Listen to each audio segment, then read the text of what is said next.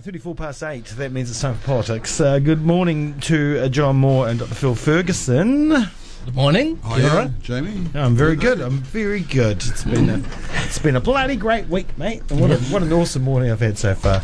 And a big week in politics. It's been a big week in politics, yes. And of course Jacinda Ardern was sworn in as Prime Minister yesterday. Was it yesterday or the day before? Now I'm losing track. Day before yesterday. Day before, that's right. By the Queen's representative. Yes, the Governor General. Indeed. And the government has taken office. So I guess we'll start. Who are some of the ministers with the most significant portfolios? Okay, so having a threesome, so to say, in terms of this government, we have ministers in cabinet from both New Zealand First and Labour, and ministers outside of cabinet from all the three parties, so including the Greens. So at the top of the list, of course, is Jacinda Ardern, and she's given herself two ministerial portfolios: art, culture, and heritage. So following along the lines of Helen Clark there, when she was Prime Minister, he had a big focus on art and also on child poverty reduction.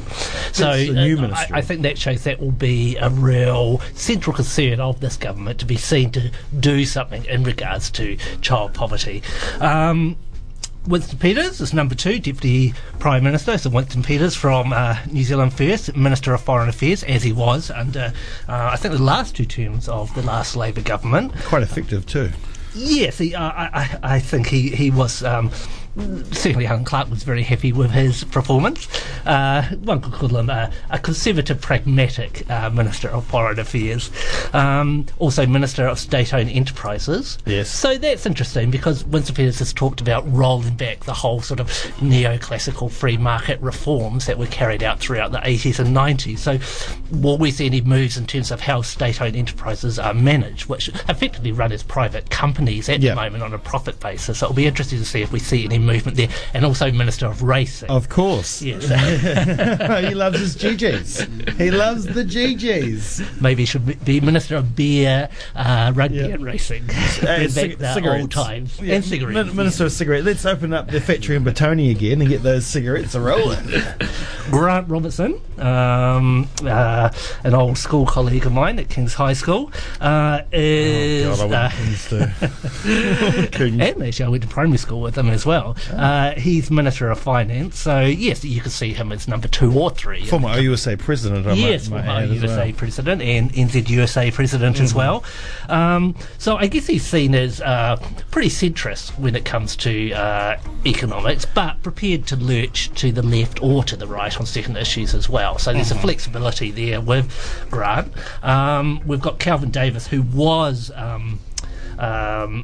is Deputy Leader of the Labour Party, not Deputy Prime Minister, because that job's gone to Winston Peters, of course. He's going to be Minister for Crown and Maori Relations, Minister of Corrections and Minister of Tourism. So I think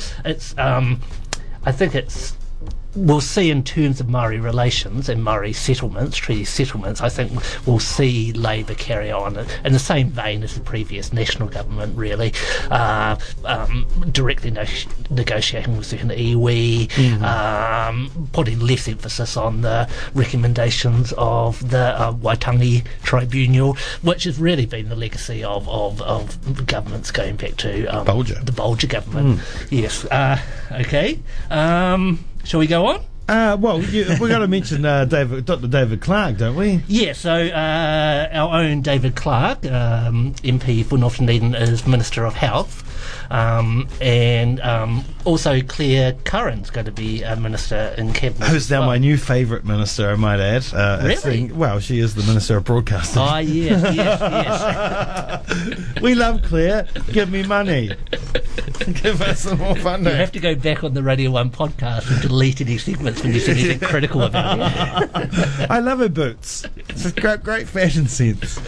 In terms of New Zealand First ministers, we've got Ron Mark as Minister of Defence, and that's a position that he's always wanted. He's an old army man, and he's 63, so he's relatively old, and he'll be Minister for Veterans as well. So again, I think he can be seen as socially and in terms of military policy a conservative, but flexible as well. So I don't think we'll see any great change in terms of policies in terms of use of the defence forces. Not that it's his decision as such.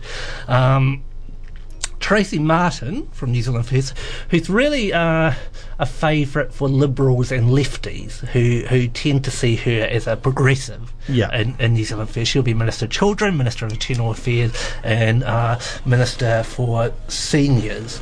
A lot of people picked her for Minister of Education. Yeah, maybe that's too big a role for New Zealand First, really, that Labour wants to, because it is always quite a key issue, education. They want to have that portfolio themselves. But yeah, that's certainly an area of interest of hers.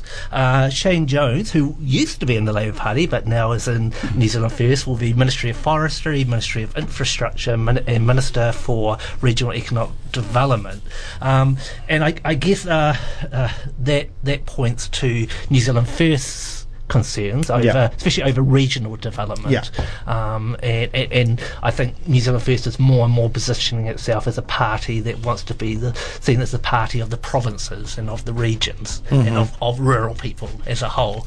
So they want to deliver, they want to hand out a few goodies to people in the provinces and to foster development in those areas away from Auckland. And that in turn would be good for the Labour Party anyway, because they never do very well in the provinces. The regional electorates don't do well for her. Is there any surprises for you, Phil?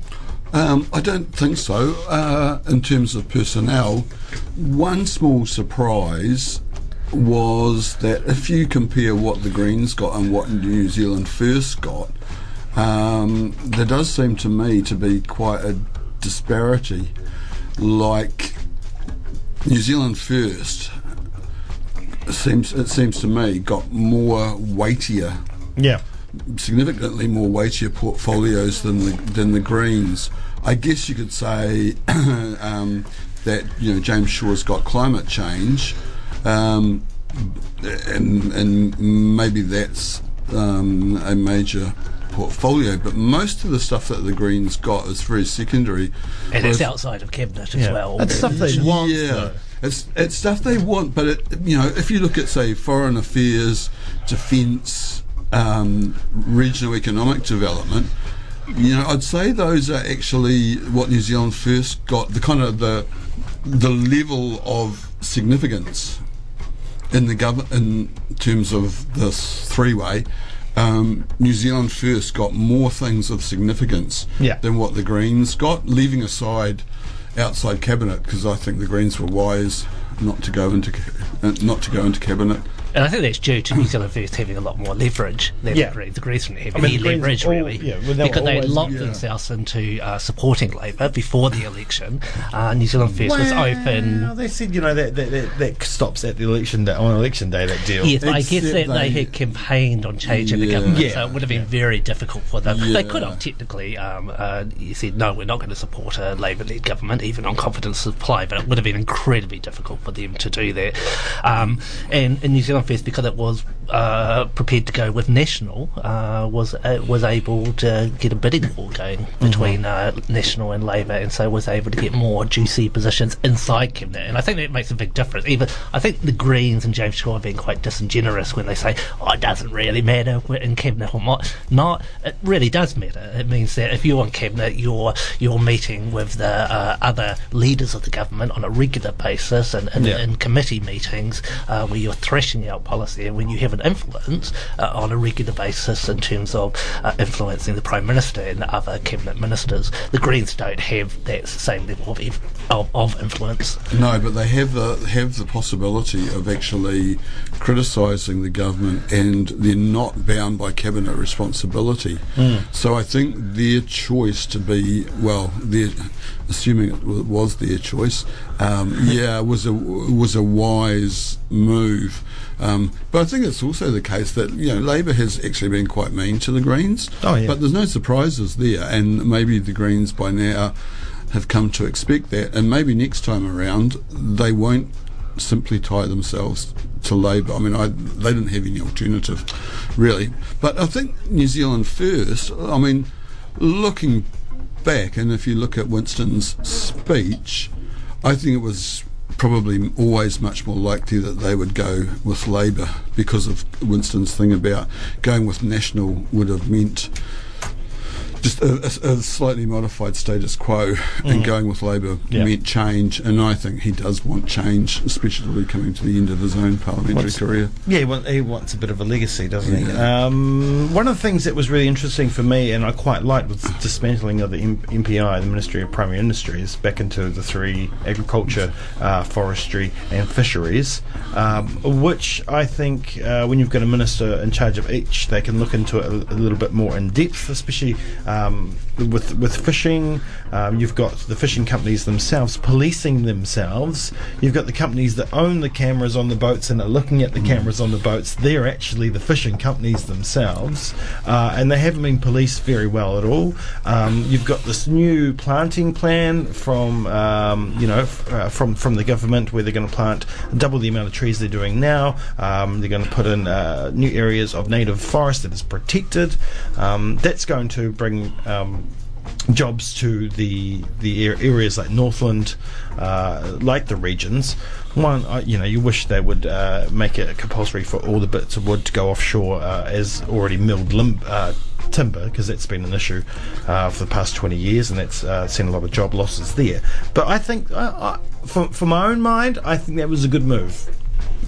Yeah, possibly. I mean, that super ministry is always very controversial, and it had its critics from both on the right, people like Matthew Houghton, who just saw it as a big bureaucratic mess with lots of self-interest at play, and on the left as well. I think in regards to fisheries, I think we'll see this government take a very cautious approach, and a lot of that's got to do with New Zealand First. Both Shane Jones and Winston Peters have very close links to the fishing industry, and of course Shane Jones to Maori fishing interest. So I expect, I don't. I think this government will be very cautious at upsetting the fisheries industry, especially Maori interests within that industry, which have the biggest slice of the pie, I think. Exactly. Yeah. I mean, you look at Sea Lords and the like. Now we've already seen some announcements. Fuel tax in Auckland. Another great one for me, Tana Porter's compensation claim.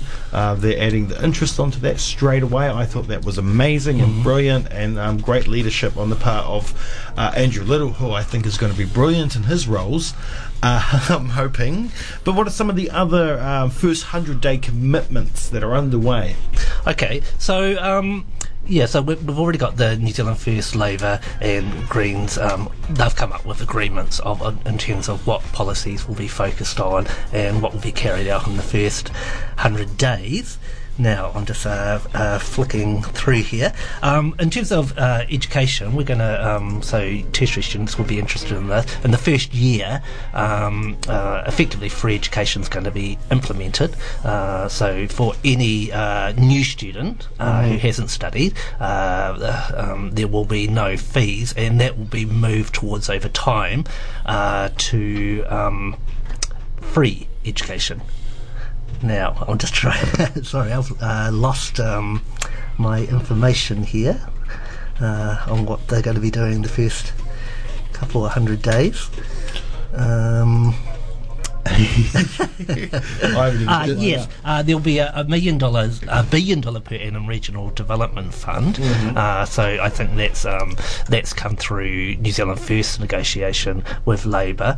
In terms of immigration is definitely going to be slashed, but there's actually no set numbers. But we can expect it to be slashed by say 30 or 40,000 per year, with the focus being to ensure work visas reflect genuine skills shortages and to cut down on low quality international education courses. Law and order, I think we can expect both a mixture of conservative and liberal policy. So the aim is to introduce 1,800 new police officers by 2020 and to commit to a serious focus on organised crime and drugs. So I think that can be seen as a shift to the right, a more tough stance on law and order. However, with Calvin Davis being Minister of Corrections, I think we are likely to see some area of reform in terms of prisons. Yep. And that's a global trend as well, that the idea of the way to crack down on crime is just to throw as many people in prison as possible is seen to have failed, and also to be quite expensive for the state as well. In terms of what the Greens have got, there's a goal towards a net zero emissions economy by 2050, so that's actually not going to happen in the first 100 days. Establish a Zero Carbon Act and a Climate Commission, new cross-agency climate change board and public sector CTO. So there's a few goodies for the Greens, nothing necessarily substantial, and nothing that points to Jacinda Ardern's promise to make climate change issues the central issue of this government, the issue of our generation. So I think we can expect some more concrete policies to come out over this 3 years, but whether it lives up to the hype is another question. On the fuel tax, to me that's quite problematic because it's a form of indirect taxation, and of course indirect taxation always hits low income earners the hardest. So I don't think that's actually a good policy. Okay. And it could also form a black market, and that fuel tax is only applied to Auckland. So 10 cents, do you think? Yeah. But I totally agree and understand with that. Maybe there's a way. Oh, well, who knows what they're going to do there? Maybe there's a way of putting that into effect in terms of the family plan, the family thing. Why am I losing my train of thought here? I think it would just be more ways of funding it for people on lower incomes. I think it would be easier just to get rid of indirect taxation, actually. Get rid of GST would be a good start. But then how does Auckland and the government pay for Auckland's infrastructure needs? The argument would be out of general taxation. And out of a progressive taxation system. The argument would be that all New Zealanders benefit from the economic success of Auckland. Auckland is a wealth creator, and therefore it should come out of general taxation. Of course, that would be highly controversial. Yes, right. I mean, it's obviously and typically those kinds of policies, the governments don't like to touch them because they'll be out the door the next day. Of course, there's other things in terms of banning overseas speculators from buying existing houses. You've also got the New Zealand, the instruction to Housing New Zealand stop selling state-owned houses as well, which is a good one. But Phil, what do you think about the banning overseas speculators from buying houses? If you live here, if you're a permanent resident of the nation, you can be a speculator. Yeah, you can be a speculator. it's all well and good if you're a citizen, but not if you're living overseas and just buying them, and in a lot of cases just leaving them empty. Yes. Well, my view would be, getting rid of speculation in the housing market altogether. And to me, it's immaterial whether you happen to be a white New Zealander or a darker-skinned person from Asia or somewhere else. It's actually the act of being involved in housing speculation and driving up rents and house prices that's the problem. So I would be in favour of actually stopping the problem, not basing it on nationality, which, let's face it, is really bound up with skin colour. And most of the people involved in this kind of speculation are actually here, or are New Zealanders who are living overseas. But a lot of that's fear-mongering too, because we know we know by the stats that it's Americans and Brits. For the most part, but they still Canadians. Exactly. But they still use the yellow peril. And Labour did that before they became government. Did definitely highlighted Chinese. Exactly. But I don't know. I mean, all in all, thoughts about the beginning. The first few days and the first few, the promises of the first 100 days. Well, I find it fascinating that this government has been presenting itself as quite radical. So we've had Jacinda Ardern quoted as saying that capitalism isn't working for most New Zealanders Zealanders based on the high level of child poverty, declining levels of home ownership, etc., etc. Now, she didn't exactly say that, but she hasn't stepped back from being quoted saying that. So I think, to me, this government, I think, can be termed as a radical centrist government, and this is a term used by political scientists to characterise governments such as the Trudeau government in Canada, the Macron government in France, that, yes, operate within the centre, but can present themselves as being quite radical and even to some degrees anti-establishment, and being prepared to step outside of the traditional perimeters of what's acceptable in terms of policy. This government, is talking about raising minimum wage to $20. Their immigration policies and their housing policies are quite radical. Arguably positions them on the right in those terms. But in terms of slashing immigration by such high numbers and banning overseas speculators from buying houses, that is quite a radical, bold move. On the left, they're taking a move to the left in terms of union legislation and bringing unions into a more central role to some degree, going back to the old national award system to some degree. So again, that can be seen as relatively radical in terms of what previous governments have done and haven't done. So I think the image of this government is radical in many ways, and it's using language that just hasn't been used. This critique of capitalism, that type of language hasn't been used for decades in New Zealand by either Labour or National. However, will this government be able to deliver in terms of the hype, in terms of the very high expectations that have now been placed on it, and the high expectations that it has actually cultivated? Jacinda Ardern talking about, we're going to clean up all rivers, we're going to end poverty in New Zealand. Now, there hasn't been I don't think, a government in the history of mankind that's ever ended poverty. So it's a very bold statement. Matthew Houghton, who comes from the right, today has an article outlining how he sees the actual program of this government as being very moderate and mild, and that there's a huge distance between their rhetoric and in terms of what they're saying they're going to deliver at the moment. I think that's going a little bit too far, but however, I think there is a large element of truth there, especially in terms of economic policies. We've got a very cautious minister with Grant Robertson. It's the Minister of Finance that really decides at the end of the day what other ministers are able to do in terms of spending money and handing out goodies. So I think that's a danger for this government, that if because the gap is so large between rhetoric and between proposed policies, that it could actually face a backlash from its supporters. I think this government is different from the last Labour government, the Clark government, and that presents certain dangers to it. Just on the French and Canadian thing, I don't know particularly much about Justin Trudeau's policies, but I mean, in France, Macron is definitely pursuing a very right-wing economic agenda in terms of attacks on unions and attacks on the working class and so on. So I think there's a difference between that government and the current New Zealand government.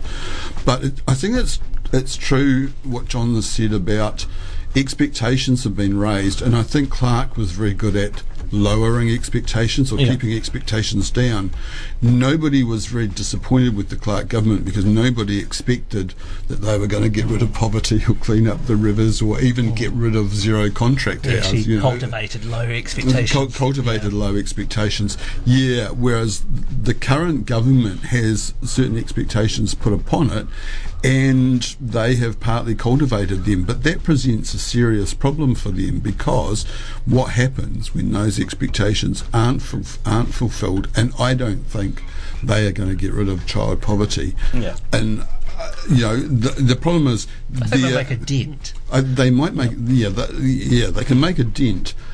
How big the dent is going to be, I think it's open to question. But they're committed to managing an economic system that actually requires a certain level of poverty, requires a certain level of unemployment to keep wages down, requires certain things which they have said they will get rid of. And I think they're in a much more contradictory position than what the previous Clark government was, or than what the Key English government was. Mm-hmm. But it's the sort of buzzword of the day that poverty is a bad thing. A lot of people in business and a lot of right-wing economists agree that something has to be done about poverty. So I don't think they're breaking any kind of capitalist consensus. But yeah, definite limits on how far they will be able to move while still being committed to an overall economic framework that just can't get id of poverty. Yeah, exactly. So either they're going to have to change the whole system, which is unlikely. But I think there is more room for movement compared with the previous Clark government, which did have, some left reform agenda in terms of industrial relations, in terms of ACC, which it had to pull back from because of the backlash from business interests. We effectively had a capital strike in New Zealand, capitalist strike in New Zealand, and Labour, the Helen Clark government, was quick to step back and assure business interests. Where I think, as Phil has said, I think amongst corporate and business interests, amongst the so-called elite or establishment, there's now a realisation that the high levels of inequality, that the growth of poverty is actually detrimental to the system itself, presents a danger, and that has to be addressed. So I think there's more flexibility in terms of business interests being open to government spending a bit more, in terms of left-wing and right-wing structural reforms as a way to address those issues of inequality and poverty. But she's also stressed that everything they do is very closely discussed with business, and that this was true when they drew up their program, that this was true during the elections, and so on. So they're very, very keen to have business on board, and they're not going to have any sort of showdown with business, and they're going to draw the unions further into that. And so, for instance, with these fair pay agreements, she's made very clear that strike action by unions won't be tolerated. Won't happen on my watch. Yeah. So the working class are kind of supplicants. They become part of the process, which is part of the psychobabble talk, the process, and the government will deliver some things to them, and they're to be grateful and well behaved, and dress nice, and thank Queen Jacinda, and everything will be hunky-dory. But what happens if some workers aren't happy with that and they decide to take strike action? What's their government going to do? And that'll be very interesting to see, and I don't think they'll be favourable towards any rise in levels of industrial action. I think that one danger for this government is that its reform program, its left-wing economic reform program, is very reliant on ongoing surpluses, which Tricia has said that we can expect surpluses to continue over the term of this new government. Labour has locked itself into a set of budgetary responsibility rules, which locks it into operating on a 20% surplus, paying off debt, and not blowing spending outside the perimeters of what currently goes on in various ministries. Now, what if we have a recession? What if we have a downturn? If the government continues to say it has to operate on a 20% surplus and paying off debts, etc., that would turn it into a government of right-wing austerity in the case of a recession.